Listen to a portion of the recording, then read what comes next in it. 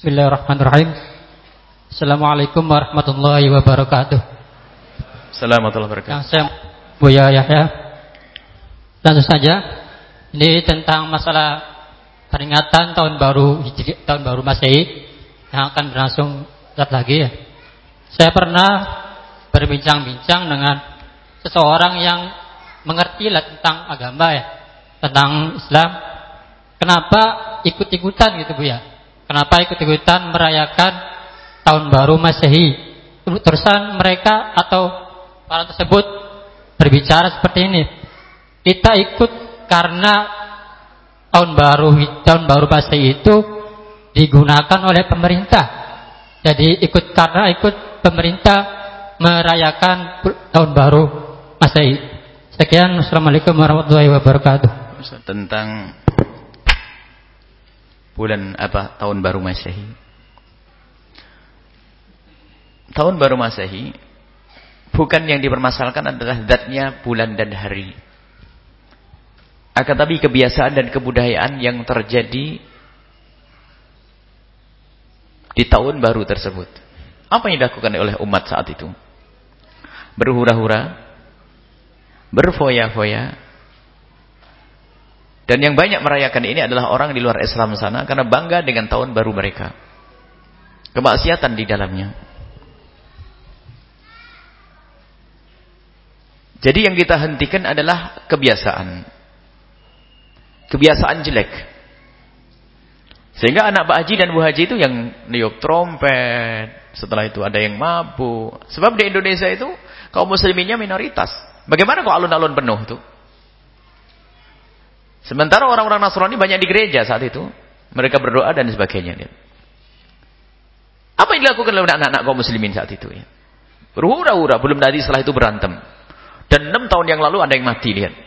Kita tidak melihat tahun-tahun berikutnya. Karena kami yang ingat pada 6 tahun yang lalu. Mati. Berantem. Mabuk dan sebagainya. Jadi mengikuti budaya-budaya kafir itulah yang tidak diperkenankan. Kalau masalah hari kita pakai hari, tanggal kita pakai mereka, tanggal mereka. Biarpun semestinya kita sudah mulai berubah di dalam diri kita, rumah kita membiasakan dengan tahun Hijriah. Yang disitulah ada sangkut pautnya dengan banyak kewajiban. Wajib seorang tua mengetahui kelahiran anaknya secara Hijriah. Untuk mengetahui kapan anaknya usia tamyiz, kapan anaknya balik. Dan ibadah ada hubungannya dengan tahun Hijriah, bukan tahun Masehi. Nggak ada hubungan ibadah dengan tahun Masehi, nggak. Semuanya adalah tahun Hijriah. Dan kalaupun tahun Masehi sudah dilakukan negara, kenapa kita harus merayakan tahun baru Masehi itu? Dengan cara yang tidak dibenarkan itu. Jadi mengikuti budaya orang kafir. Ini disebutkan dalam Al-Quran. Satattabi'unna sananal ladzina min qablikum. Shibran bi shibrin. Dhira'an bi dhira'in. Hatta law dakhalu fi hujri dabbin la dakhaltumuh. Disebutkan bahwasanya nanti ada kelompok dari kalian ini ada yang bakal mengikuti budayanya orang di luar Islam. Budaya, bukan urusan akidah saja. Kebiasaan. Shibran bi shibrin, sejengkal demi sejengkal. Sedira itu setengah depa. Atau sedepa demi sedepa. Sampai kalau mereka tuh masuk ke lubang biawak ngikut. Masuk ke lubang biaya. Begitulah keadaan umat Islam yang lemah pendirian. Kerjanya ngikut-ikut saja. Dan memang umat Islam ini banyak yang lemah pendirian. Coba, kita itu heboh dengan merayakan tahun baru Masehi. Tanyakan dengan masyarakat yang ada di Cina sana. Tanyakan masyarakat yang ada di Amerika dan di Eropa. Mereka juga ngerti ada tahun Hijriah. Kalau alasannya untuk bersenang-senang, mereka juga tidak pernah punya keinginan untuk merayakan tahun baru Hijriah. Yuk. Mereka juga senang berlibur ya. Berlibur senang mereka, akan tapi pun mereka tidak pernah punya kepikiran dan tidak pernah punya keinginan untuk merayakan tahun baru Hijriah. Tapi umat Islam di negeri kita ini habis mulai tahun baru Masehi, nanti tahun baru Cina, nanti tahun baru apalagi, habislah. Giliran tahun baru Hijriah, tidur. Muncul kemunafikan di sini. Hendaknya kita bangga dengan Islam. Itulah yang jadi masalah, jangan dianggap remeh. Yang berbangga dengan tahun baru Masehi lalu lupa dengan tahun baru Hijriah, munafik kan nanti. Kenapa tidak kita mengutamakan sesuatu yang sambung dengan Nabi sallallahu alaihi wasallam? Permasalahannya adalah tidak sesepele yang disampaikan tadi. Kalau masalah pernah dipakai, kita pakai. Kalau nggak pakai beda hitungannya nanti. Termasuk pengajian kita keliling sementara pakai tahun baru Baru Masehi, kenapa? Karena kalau pakai tahun Hijriah nggak ketemu harinya nanti. Kenapa orang di sana masih tahun Masehi? Tapi kita harus buat perubahan pada suatu ketika nanti. Tapi yang dipermasalahkan adalah ngikuti itu cara dan gayanya orang-orang kafir itu. Mengadakan perayaan. Niup trompet. Trompet apa itu? Ada maknanya peniupan trompet itu. Bukan sekedar ikut-ikutan. Ada makna daripada niup trompet. Belum lagi kumpul laki perempuan yang gak karu-karuan. Masya Allah. Dan memang banyak di antara anak-anak kita tuh datang ke kota itu tidak ada tujuan. Hanya karena tahun baru. Melihat ramainya kota. Biarpun ternyata di situ setan juga menarik. Sehingga ketemu laki-laki dengan perempuan. Pacaran dan sebagainya. Sampai bab zina. Maka perlu kita hentikan dengan bermacam-macam cara. Menghentikan itu bermacam-macam cara. Ada menghentikan, jangan kau lakukan. Itu kapan? Jauh-jauh hari. Jangan kamu lakukan. Akan tapi ini adalah di saat banjir itu belum tiba. Di saat banjir belum tiba, kita masih bisa membuat bendungan. Tapi kalau sudah banjir datang, susah membuat bendungan. Akan tapi hendaknya sekarang kita arahkan. Kita tidak merayakan tahun baru Masehi. Itu daripada anak kumpul di situ, kita rubah saja, ayo.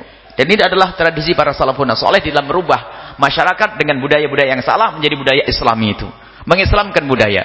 Bagaimana mereka kita lupakan dengan tahun baru Masehi dengan cara kita mengadakan acara apa itu. Alhamdulillah ini sudah banyak para ulama-ulama yang ingin mengadakan acara di alun-alun tapi untuk mengcounter agar anak-anak tidak mabuk, agar ada anak tidak niat trompet, agar anak-anak membaca salawat. Dan alhamdulillah di Cirebon sudah beberapa kali, di Indramayu akan diadakan, di Brebes, di Tegal, Masya Allah. Dan kemarin ada pertemuan para ulama-ulama yang harus menghentikan anak-anak kita supaya tidak larut dengan budaya mereka. Kita harus membuat maulidan. Kita kenalkan kepada Nabi SAW. Kita kenalkan kepada Islam. Sehingga banyak di antara mereka itu yang ke kota itu hanya pengen lihat ramainya kota, dengar pengajian akhirnya pulang tobat itu nanti. Tapi jangan dikatakan kita merayakan tahun baru Masehi, tidak. Enggak ada. Kita tidak merayakan tahun baru Masehi. Akan tapi di malam itu adalah malamnya orang kumpul. Dan begitulah juru dakwah Nabi SAW itu mengingat kesempatan. Keramaian-keramaian. Dan juga para yang saat itu menjadi tren kumpulnya orang itu apa? Termasuk Nabi Muhammad sampai ulama-ulama warisnya. Termasuk guru mulia Al-Habib Hasan bin Ahmad Baharun. Itu mengambil kesempatan keramaian. Dulu tuh dalam dakwah beliau salah satu caranya itu adalah jadi tukang foto.